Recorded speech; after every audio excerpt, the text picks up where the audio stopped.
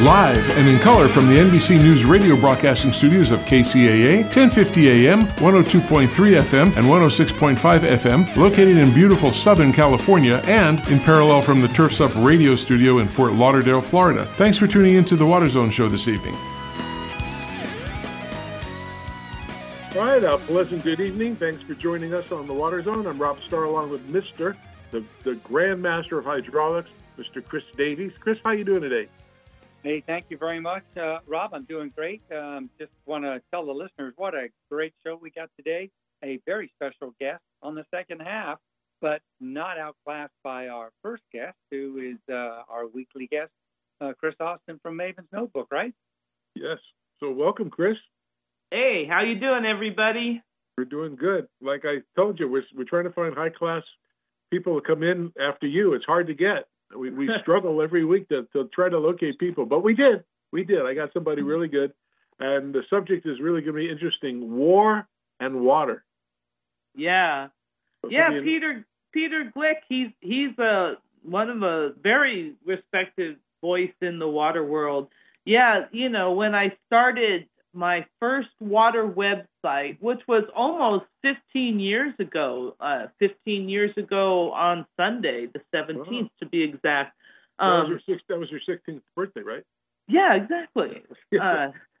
And I was publishing this website, and I didn't know anybody anywhere, and he just sent me this email one day. It was like, "Who are you?" And I about fell out of my seat because I was like, "Wow, you're a rock star." But he told me he liked my work. And one more Peter Gleick thing is my favorite Peter Gleick quote was, he said, "Uncertainty to a scientist is a range of potential outcomes. Uncertainty to the general public is you don't know what you're talking about." Yeah, I love it. That's awesome. When we were trying to get him on the show, he said, "Hey, we're going to be on the second half of the show." He said, "Who's on the first half of the show?" We said, "Chris Austin from Maven's Notebook." He said, "How the heck do I follow that?" Yeah. He's great. So it's going to be a great show. So what is new in the world of water in California? I know there's lots of things going. I mean, I read your blog every day. I hear we're getting a typhoon coming in the Pacific. Well, it's pushing up some wet weather into the northern part of the state, and we're actually getting precipitation today. I'm kind of impressed because the last couple times they've said these storms are going to blow through, and they come through and they've done hardly nothing. But we've actually had a little bit of rain today here in Chico, and there's snow up in the mountains. They actually had chain controls at one point a couple days ago, and some more storms and more wet weather ahead. So, I mean, this is all good. This is adding to our reservoir storage, and we need all the rain and snow we can get. But it's not going to make everything, make all our drought woes go away. It's not that much rain. But it is wetting up, the watershed and the vegetation and running into the reservoirs, and we surely need it. But it's still going to be a very, very hard year. So hard summer coming up, but not an awesome April. So isn't the atmospheric rivers growing? They're starting to intensify. Yeah, they are, but they also seem to be moving north. Again, this happened, I believe, in years past, and it happened again this year, really bad. I mean, they just got hammered up in Oregon, in Washington, in British Columbia. I mean, massive flooding up there. Because they usually didn't get those kinds of storms, but they got hammered by atmospheric rivers that, were the ones that used to flow to us. When I took physical geography in college, it was the most fascinating class, one of my all-time favorites. But the chapter that we had on weather was really, really hard to understand. But to make everything really super simple, it has to do with the ocean temperatures and ocean currents and the jet stream. And, as the ocean warms, it changes things, and the jet stream goes different places, and, we're seeing change. So hopefully we'll get some of those atmospheric rivers back, coming our way again, but who knows when that will happen. This is a silly question, but do you think the continents will break up like they did millions of years ago and move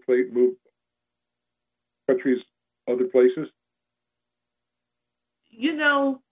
We tend to think of our Earth as, like it's all firm the way it is, that mountain will always be there. I think geology is a little bit more dynamic than that, although a lot of times these things move on scales that are beyond our lifetime. Like right. The San Andreas Fault is creeping northward, and one of these days, if we had stayed in Santa Clarita, we would have been, theoretically looking at, San Francisco across the bay. But I mean, we're talking, hundreds, thousands of years from now as that moves. So, but yeah, you never know with geology. Volcanoes. Volcanoes can really change the landscape, and earthquakes. It's interesting thinking about that because when you see they got volcanoes in the ocean and there's tons of magma under that, and it's it's not solid stuff. Unlike I heard the moon, somebody says, was hollow.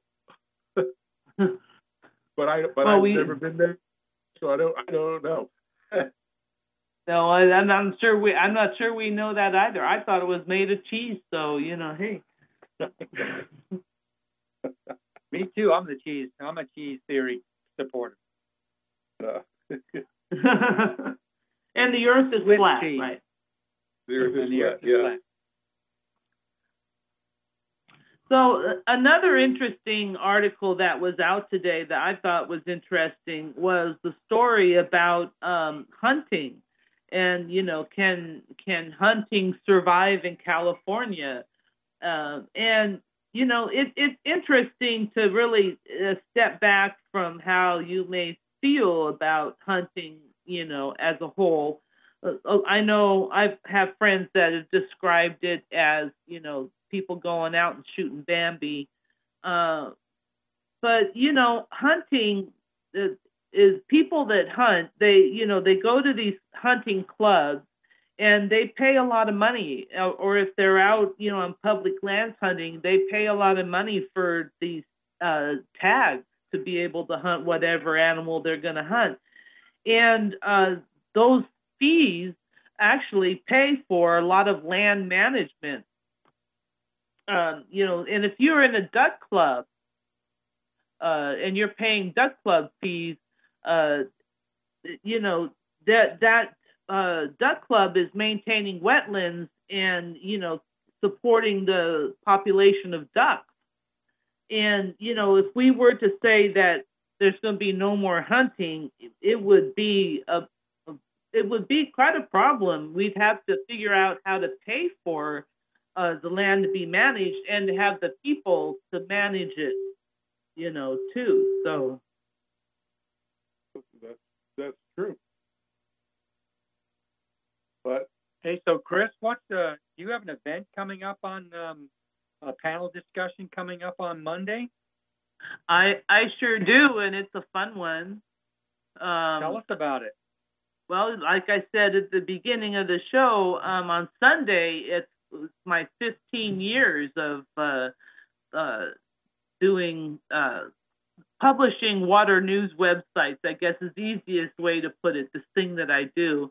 And so on Monday from 12 to 1, I am having a little online party, so to speak. I've invited some of my water news colleagues together, and we're going to have a panel discussion and just talk about, what it's like, what we do, and, our thoughts on certain things. We're still working out the questions. It's not going to be the kind of thing where people are going to stand up and, pay tribute to me. It's going to be more of a panel discussion where we're going to just talk about some things and have some fun. Oh, and where do they go to hear that? If you go onto the front page, there's a little green box under featured events, and it says office hours. If you click on that, then it'll go to a page, and you can register there. It's also on Eventbrite. So if you type into Eventbrite and just search Maven's Notebook, then you'll see, I have an event page there, and so you'll see the 15-year panel discussion, and then also, the week after that, we're going to be discussing California water futures. So the mysterious California water futures. So it's should be some good times. Yeah, we'll make sure we keep promoting that. Yeah. So I'll put it in the write-up for the podcast. When it goes to podcast, I'll make sure that's in there. So also I was reading about the State Water Board. Shows that we had a 0.5% reduction in water use, but also that water use rises with income as well. So I guess the people with money don't care, and they'll just spend more money to use more water. Yeah. And I'm not sure if it's, and even the staff said they're not sure that that's quite that straight ahead. People, they did, well, first of all, the first part of that is, we're not as a population in the state, as a whole, we're not saving a lot of water. I think the conservation message is just not getting a lot of airplay, I guess. And the state officials were even out a few weeks ago, going out to visit places, and were and it hardly got any write-up in the news, so it was kind of interesting. So, do you think the people that put in smart irrigation and water smart features in their home, at the toilets and the showers and all of that, and they reduced their water usage, say 25 to 30% already, and now they're getting squeezed to do more? I mean, it's harder and harder and harder to keep, once you attain that kind of level, to keep, and it gets really costly trying to get to that level. Well, yeah, and and that's one thing that you do when people, get water efficient appliances, but probably more importantly, when they switch over their landscaping to a lower water use landscape, these things tend to do what we call harden demand, right. And so that means that it's harder for that household then to save, to cut back even more. So that's part of what the new water conservation regulations that was passed back in Jerry Brown's day, and is just about ready to be launched. That's what it's getting at, where the idea is that they're going to determine a water budget for every home. It sounds like a lot of work, but they've done this in some areas already. And they've looked at the landscape from the satellites. They measure your landscape. they find out how many people in your household, and they come up with a water use budget that's split between indoor and outdoor. And that's sort of the target where, that household needs to be. So the idea is that in a drought, it's going to be more on your water budget, not just this across the board, cut. That's kind of what they're getting at with that. Do you think they're going to? I know in some places they have what I'm going to ask you, but do you think California is going to ever think about having dual meters, one for indoors and one for outdoors? They might, but I don't know if we're going to see those in households. There's just a lot of households that aren't set up that way now, and so I don't. If they put that in new home construction, I'm not sure that's really going to make much of a difference, because there's so much house that's already, houses already built. But they definitely have that for, institutional commercial landscape.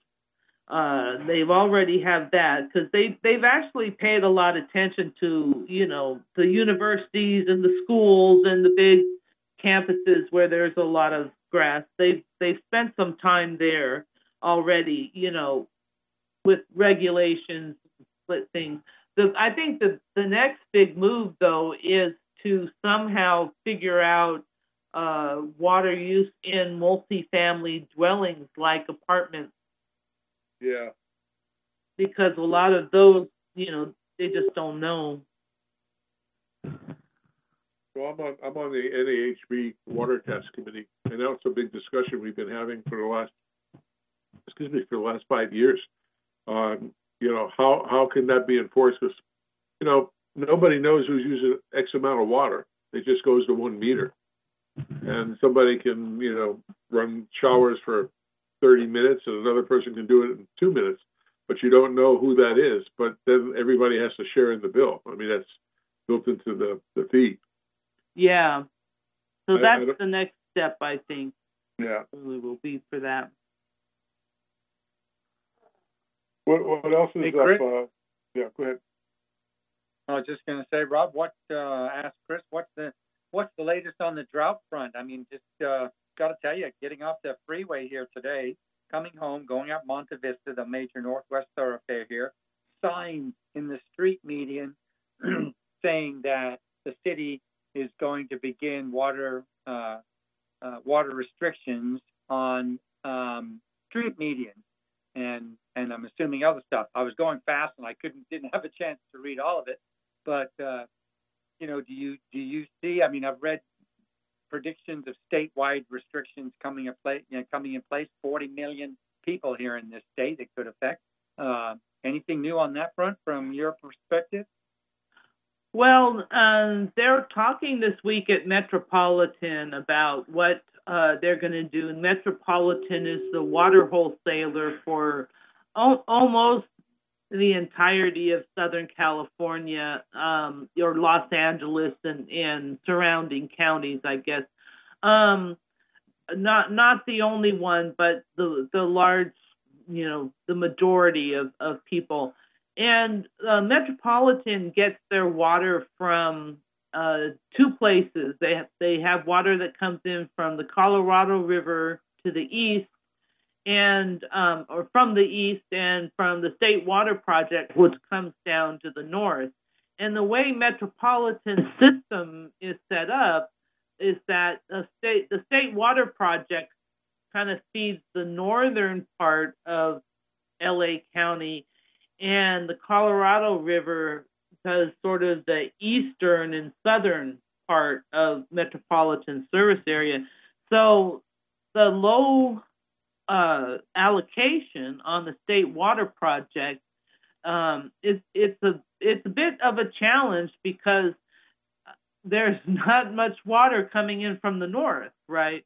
And I don't think, they have built a lot of infrastructure to move water around get more Colorado River water to other parts of the city, but I don't think they've gotten as far, let's say, west as the Las Virgenes Municipal Water District, which is in Calabasas. So they're kind of going to have to impose some water restrictions on those areas. And Las Virgenes Municipal Water District has already come out with some very tough water restrictions because they don't have any groundwater. They just have metropolitan water, and like I said, they're at the top of the system, and it's going to be very difficult to get water over there. So it's going to be some challenging times. It's already locally happening here. I mean, there are no water restrictions here in the San Gabriel Valley, northern part of San Gabriel Valley, where I live, but the city has already sent out a letter that says, hey, regardless of the fact that there are no current water restrictions, the city is considering, blah, blah, blah, ... So lots of, if another drought becomes or deepens and becomes an issue here, more fodder for the water zone. Yeah. Yeah, and we're not. I'm just not kind of optimistic that we're going to get any relief on this drought anytime soon. In Australia, they kind of had the same. Australia is very similar to California because it's also a Mediterranean climate, So so they sort of had the same drought cycles. A drought might last, kind of 3-4 years, and believe me, droughts never been this deep or this hot with temperatures. But they had the same thing, and then they got into their drought, and about year 6, they kind of figured out, this drought thing maybe is not going away, and it actually turned out to be a 10-year drought that ended in a lot of flooding, in a deluge and a lot of flooding, So I remember, yeah. Yeah. We had some people on from Australia during that last drought they had, and it was pretty harsh from what they were saying. I mean, really, really harsh. Yeah. Where they were out of water. Yeah, and I mean we're looking at some tough times in San Jose. They have their main reservoir, they had to do seismic retrofit, so they had to drain it last year. So they have very little water in local area storage, and they have actually a whole bunch of different ways to get water, like the both Central Valley Project and State Water Project, but those systems aren't delivering any water this year, so they don't have much storage. They just have groundwater and what little water might come, for health and safety needs. But it's going to be very tough in San Jose, very tough this year. So any hopes for the future with the little unicorns? Yeah, we need those unicorns that pour water out of their horns to come down to the Central Valley and fill up all of our reservoirs, but haven't been able to locate them. No. I bet a lot of farmers right now has got a bunch of choices to think hard about what they're going to do if the drought continues, and I feel bad for that. I feel bad for the country and our state because we need agriculture and we need water. So it's going to be a tough decision. Yeah, it's not a good year to be a farmer. But people should not make the mistake of thinking that the farmer is expendable. I mean, the reason why we can all live in the cities and we don't have to be out tending our own fields is because we have the farmers and they're doing that for us. And that's our food supply that they're doing there. Food doesn't just come from the grocery store, it's out there in the fields, and we need those guys. Absolutely. And girls. That's true. Well, Chris, I want to wish you a happy 15th anniversary and good luck on your panel discussion this weekend. And we look forward to having you next week as well, as always. And the people who want to listen to you more about water news in California, please go to mavensnotebook.com, become a subscriber, even become a sponsor. It's a great place to get your water news every single day. It's the latest and greatest and stuff behind the scenes. And you get it every morning when you turn your PC on or any other way. So, Chris, thank you very much, and we will be with you next week. All right. Good evening, everybody. Good evening. Have a great week, Chris. And a happy Easter. Happy Easter. Anyway, we're going to take a little break. We'll be back with a featured guest, so stick around. The subject is really interesting. So we'll be back in just a few moments.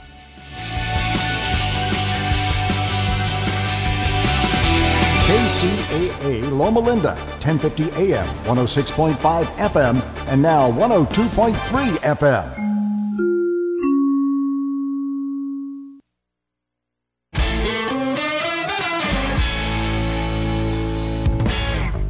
They love you not. They love you.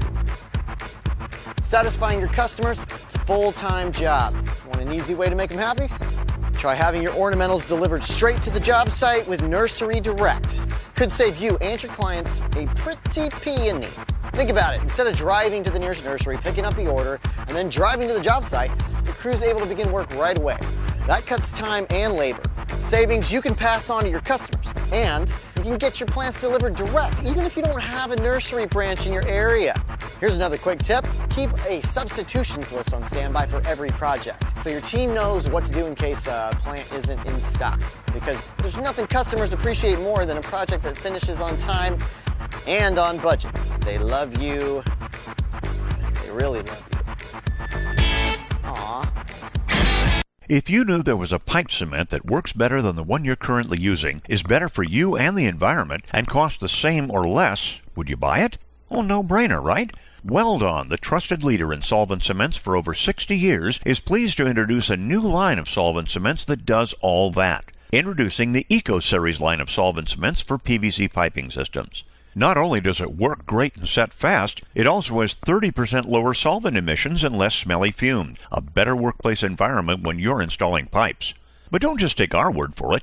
EcoSeries products are the only solvent cements that are Green Seal certified for environmental innovation for effective performance, improved working conditions, and for use with potable water. Now available in a medium-bodied fat-setting blue formula, 905 Eco, and a regular-bodied fat-setting clear formula, 900 Eco. Pick up a can today from your local distributor and see, smell, and feel the difference, just like Joe Sweat, president of Sunrise Irrigation, did. He said, after using Weldon's 905 Eco, we immediately noticed the application was smooth and there was noticeably less odor than other blue solvent cements on the market. The guys love it.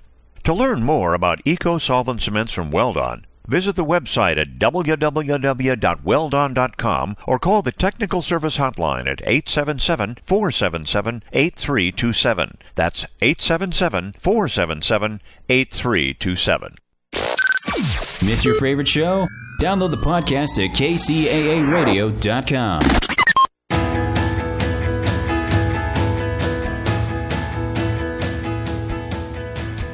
All right, welcome to the second half of the Water Zone with Rob and Chris, and hope everybody's having a good day. And tomorrow is Good Friday, and Sunday is Easter, so hopefully all of you will go on a nice Easter egg hunt and get your favorite chocolate bunnies and have a good time with your families. Anyway, we have a special guest, actually two tonight, and the people are Travis Loop and a gentleman named Peter Gleick from the Pacific Institute, and he has a very interesting topic that they're going to talk about, and it's called Water and War, and how much that plays a lot together and what it does. So let's take a listen to Travis and Peter. It's pretty. The relationship between water and conflict has a long history. Sometimes a fight arises over water resources. Other times, water is used as a weapon during war. In other cases, water is collateral damage. The history is detailed in the Water and Conflict Chronology and discussed in this episode with Peter Gleick, President Emeritus and a Senior Fellow at the Pacific Institute. Peter also talks about examples from the chronology, such as the first entry from 2400 BC in Mesopotamia, the destruction of a water system in New York City during the Revolutionary War, and the involvement of water in the current invasion of Ukraine. Very happy to be joined for this episode by Peter Gleick. He is President Emeritus and a Senior Fellow at the Pacific Institute. Peter, thank you for coming on the podcast. Well, thank you for having me on. Yeah, I'm overdue in having you on here. You really have so much water knowledge and perspective to bring. I should have done this a while ago, but glad we're on now. Unfortunately, the topic that has us on this podcast together is about conflict and war and its intersection with water. A lot of things to dive into on that front, but I know you at the Pacific Institute have just updated your water conflict chronology. What is that, and how is it intended to be used? Sure. So just to back up for a second, as you know, the Pacific Institute has worked on water for a long time. The Institute was founded in 1987.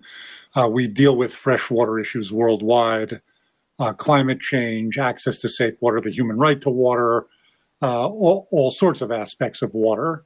But one of the things we've also been doing, again, since the beginning pretty much, is looking at the ways that freshwater and conflict are related. I started initially looking at environmental security issues, the way the environment and security and international politics were related. And of course, given my interest in water, that segued pretty quickly into a focus on water-related conflicts. And the water conflict chronology is one piece of what we do. It's basically an open source database of all the history, the long history of what we know about water and violence. And it goes back, as perhaps you know, it goes back more than 4,000 years to the earliest water conflicts in recorded history in ancient Mesopotamia. And the bad news, of course, is it goes up until basically literally last week.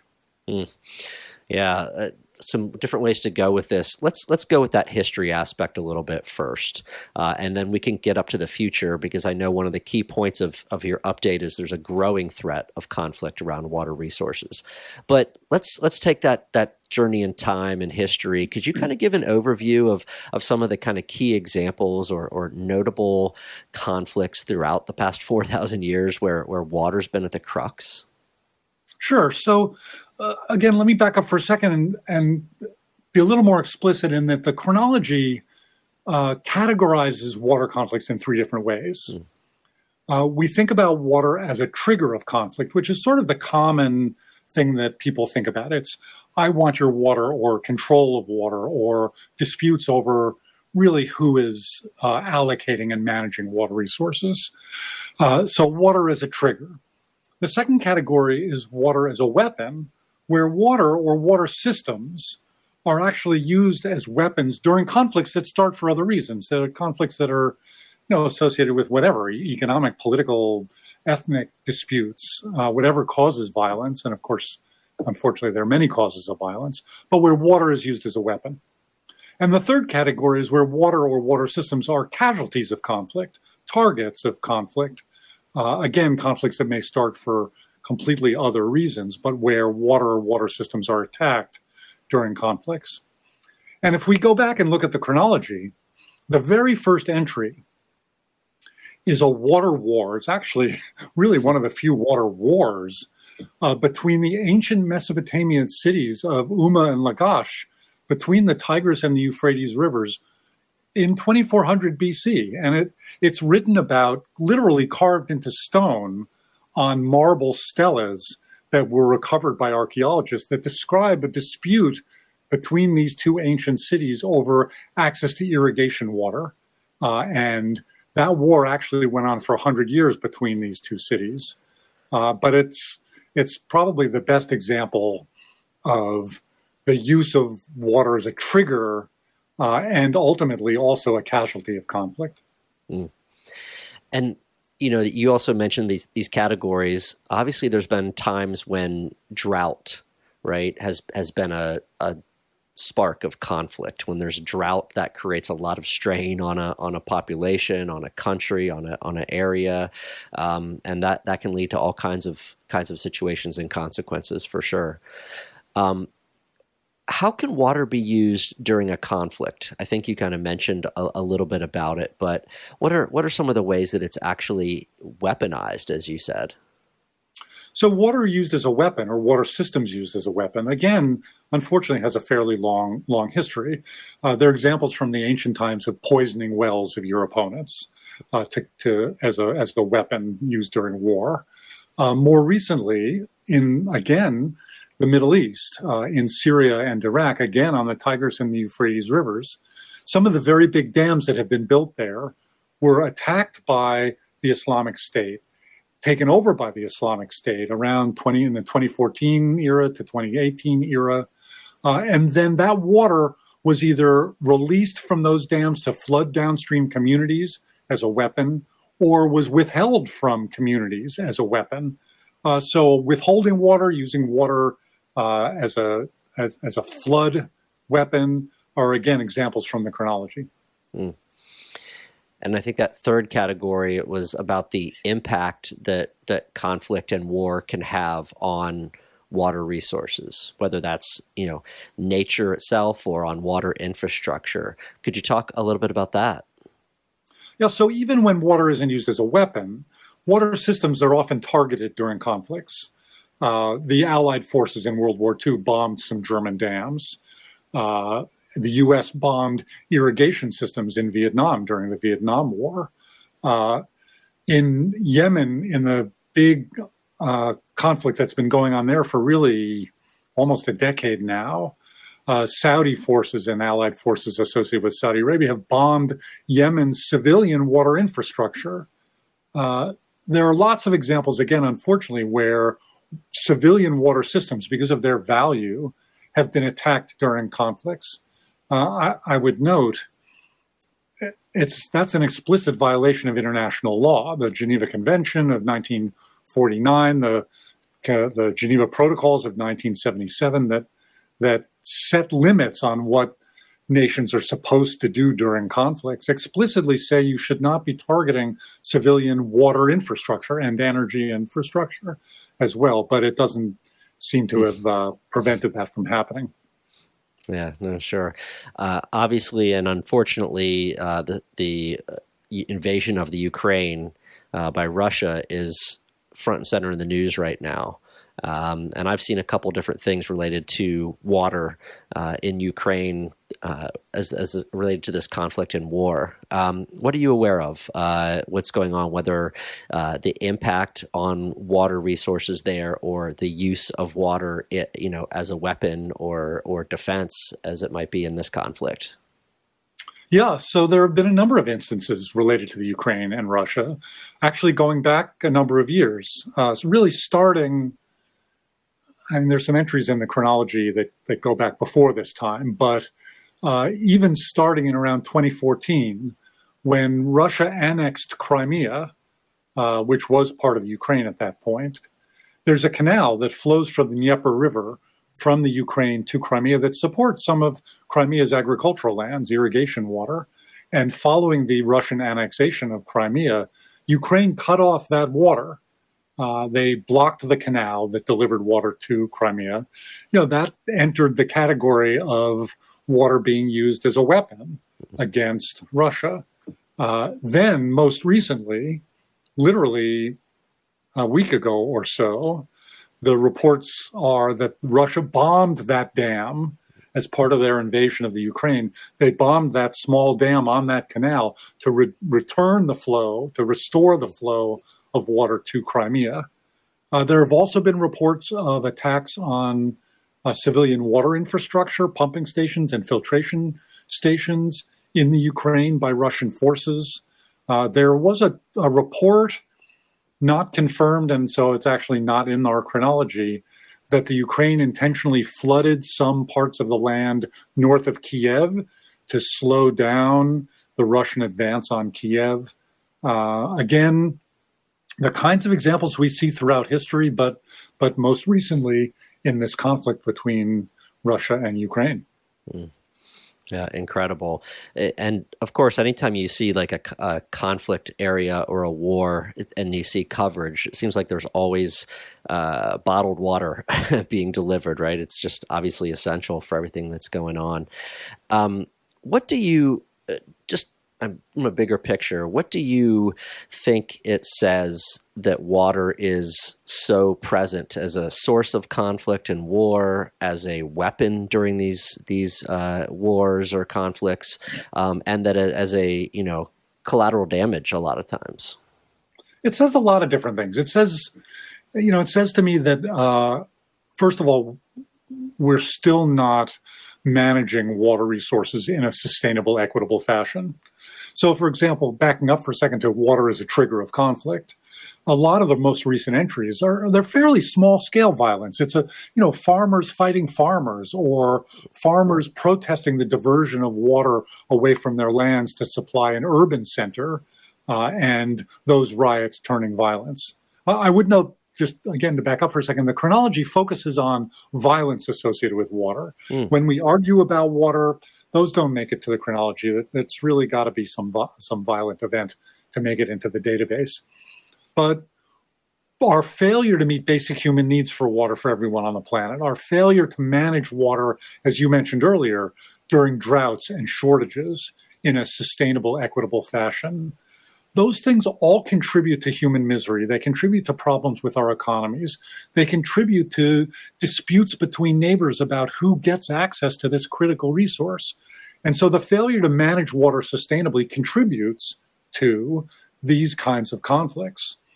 It also says that international law isn't adequate. Again, I mentioned the Geneva Conventions, and there are other international laws that say you ought to protect civilian infrastructure and water infrastructure, and you should not attack it during conflicts. But that's not enforced. The laws are not adequate, and they're not adequately enforced by some sort of international judiciary agreement. The International Criminal Court, the Court of Justice, there are a lot of challenges with that. But with one exception, no cases like this have ever been brought to the International Criminal Court. And so there are problems with our international system as well.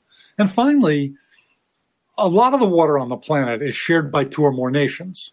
A lot of the entries in the conflict chronology are subnational conflicts. Again, farmer fighting pastoralist, or fighting other farmers, or local attacks on water systems. But there are some international disputes over shared water resources, because almost every major international river is shared by two or more nations.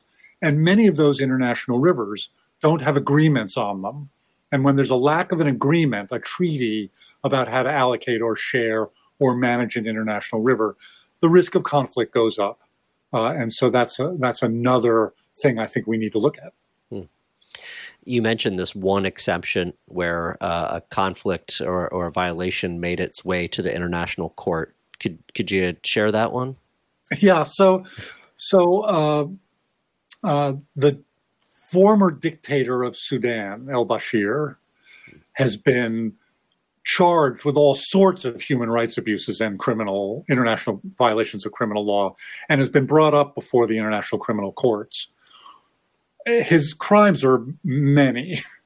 One very small piece of that was, and it's in this criminal allegation in front of the criminal courts, is using water as a weapon during some of his violations of international law.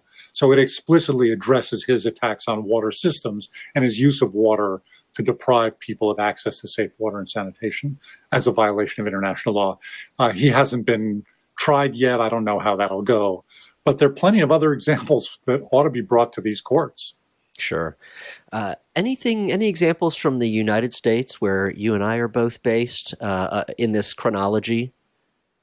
Yeah. So, of course, the good news is that the richer countries of the world that have better water management systems, that have better legal systems, that have somewhat less corruption, have fewer of these examples in the database.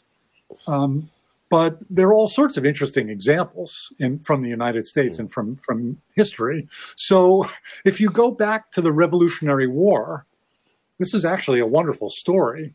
New York City was trying to figure out how to build an urban water system. And in 1774, 1775, they actually paid someone to build the very first steam-powered water pump to provide water for the city of Manhattan, for Manhattan. There had never been a steam-powered pump for water built in the Americas at that point. It was a new technology, and the guy who built it actually built it. And it was built and finished sometime around 1776, just when the Revolutionary War was happening.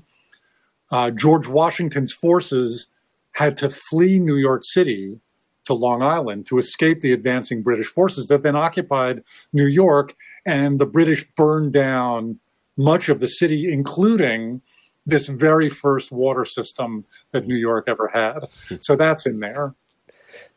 There's an example from the I think the 80s or the 90s, or even more recently, where the FBI arrested some neo-Nazis for plotting to poison water supplies in the United States. Actually, it may have been just a few years ago. But the FBI arrested them, and that's in the database. And there's a fun example from, I think, the 1930s, where in a dispute between Arizona and California on the Colorado River, Arizona actually commandeered a couple of ferry boats. This had to do with the building of the Parker Dam, if I remember correctly. And they mounted machine guns. The Arizona National Guard mounted machine guns on these ferry boats, and the so-called Arizona Navy sailed up and down the river for a couple of weeks until negotiations, of course, took over. Wow. Some good examples there. Mentioning the West, it makes me think of, the adage about whiskeys for drinking and waters for fighting, right? I mean, that's right. That fits. And I guess that the kind of long-running dispute between Florida and Georgia with water has not risen to the point of physical conflict, just kind of legal battles at this point. That's a good way. That's a good example of most of these disputes are resolved in the courts, certainly in countries like the United States or in Europe, where the institutions are stronger. They're resolved in the courts. There's a dispute. We sue. We go to the courts. We make laws. We manage the river better.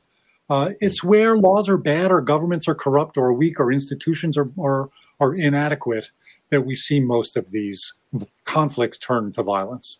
Sure. I mentioned in the beginning, one of the, I think, headlines with the release of this updated version of the water conflict chronology is there's a growing threat, a growing concern about conflict around water resources. Why is that so? Well, part of the problem is that as we've been maintaining the chronology and as we've been updating the chronology, it's pretty clear that the numbers of simple examples, the entries, have been growing year by year.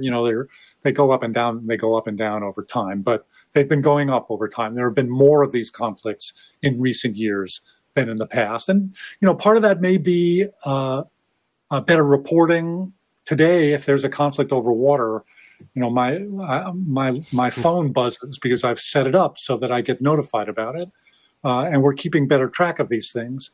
But it does seem to be, as populations have grown, as competition for water has grown, as our economies have grown, as challenges with shared water resources have grown, that the numbers of violent events are on the increase.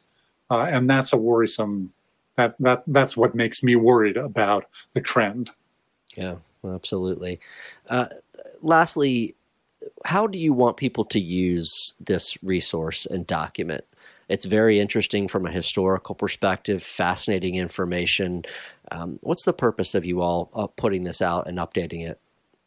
Yeah, so the very simply, the goal of this is to understand better how conflicts over freshwater resources may arise, and using that knowledge to figure out strategies to reduce the risks of conflicts in the future. Our goal, of course, worldwide is reduce conflicts over resources and reduce conflicts in general. In my case, especially over water resources.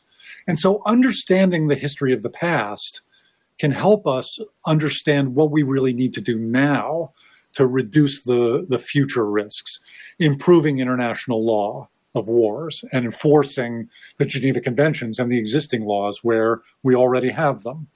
negotiating treaties on shared rivers where we don't have them. Again, the Tigris and the Euphrates is a good example because, first of all, some of the earliest entries in the chronology come from that region, and some of the most recent come from that region. But those are rivers that are shared by Turkey, Syria, and Iraq, and a part of the watershed belongs to Iran. Countries that are not friendly in different combinations over different periods of time. And there's no agreement on the Tigris and the Euphrates. There's no agreement about how to share the water resources, how to document and share data about flows, how to manage water during droughts. It's a really good example of a shared international river that is in desperate need of an international agreement. And then meeting basic human needs for water. We know that we've failed as a globe to meet basic human needs for billions of people.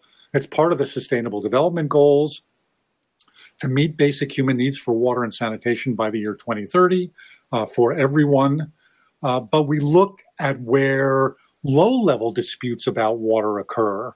Violence between farmers and pastoralists in northern Africa have been going on for a long time because water is scarce and it's not properly allocated, and everyone doesn't have access all the time.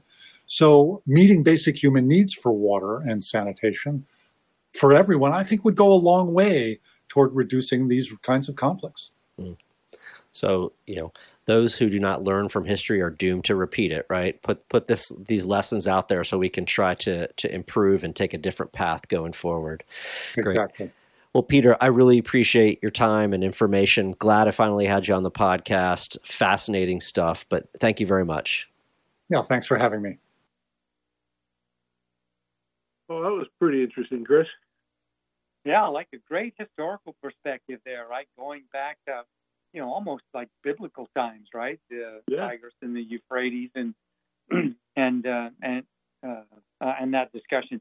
It's great to have those guys share that podcast with us. And as Chris Austin said earlier, Peter Gleick is just a terrific mind on water topics of every kind of nature. We ought to see if we can get him back on the show just to talk about what he's doing these days. Right. It's something to think about. Our country isn't very secretive, and we tell the world that our electrical grid is weak, that people can attack it, and the same thing with water. I worry about. I was told by somebody in the FBI once that you could take a battery-operated what do you call it? The little airplanes that you fly, model airplanes, and load it up with Seraphim and go into a reservoir and drop some of it in there, and hundreds of thousands of people before you know it can be dead. And plus with the computer age today, they can corrupt both the electrical grid and the water grid, and that would be horrendous for us. But yet we keep telling people that we're weak in that, and we shouldn't do that. Yeah. A lot of the water, so I don't panic. A lot of the water is tested as it's processed and goes through the system before it's actually shipped out. Hey, do you want to make a mention about anything for Earth Day next Friday? Maybe Wyland, the Mayor's Challenge, or anything like that? Well, we're going to have the Wyland people on in the next couple of weeks, and it is Earth Day, as you're correct. A couple of people are a lot of people up in your area. I just got a notice from your water agency from Claremont, and they're going to be doing some stuff. I don't have all the documents in front of me with what they're doing, but I will able to do that soon. And but it's going to be celebrated pretty big, as it always is every year. Yeah, well, next Thursday's show is the day before Earth Day, so we'll have some more information for our listeners then, right? Okay, perfect. Well, we got to get out of here for the NBC News. It's about that time. There are about 30 seconds left. So thanks for everybody listening in. I hope you enjoyed the show, and we'll be with you next week. And remember, the most important thing we want you to do is help keep our planet blue. Planet blue. Good night, everybody. Have a good week.